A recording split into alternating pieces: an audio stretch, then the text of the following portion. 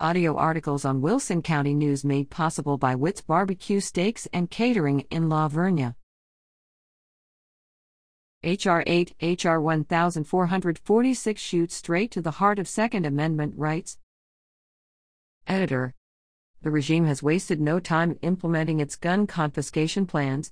Two bills, H.R. 8 and H.R. 1446, easily passed in House Speaker Pelosi's Democrat-controlled House of Representatives the week of March 8. H.R. 8, the Bipartisan Background Checks Act, passed 218 to 197.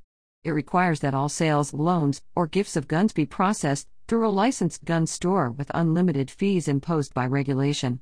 Regulators may set a minimum fee, but not a cap on a fee.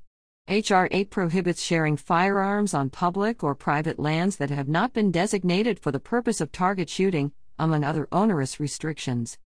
H.R. 1446, the Enhanced Background Check of 2021, would change the law to give the FBI 10 business days to complete an instant background check.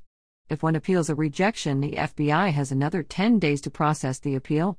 Since an ATF 4473 background check form is only valid for 1 month, the clock could easily run out before the transaction is completed, and the process would have to start over. The bill passed 219 to 210. U.S. District 28 Representative Henry Cuellar voted for both of these bills that trample on the Second Amendment.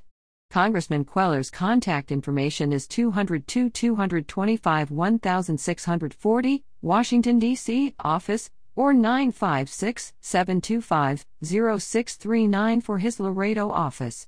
Marty McKellarney, Floresville. Editor's note: for those served by U.S. Representative Vicente Gonzalez, Washington, D.C. 202-225-2531, Seguin, 830-358-0497.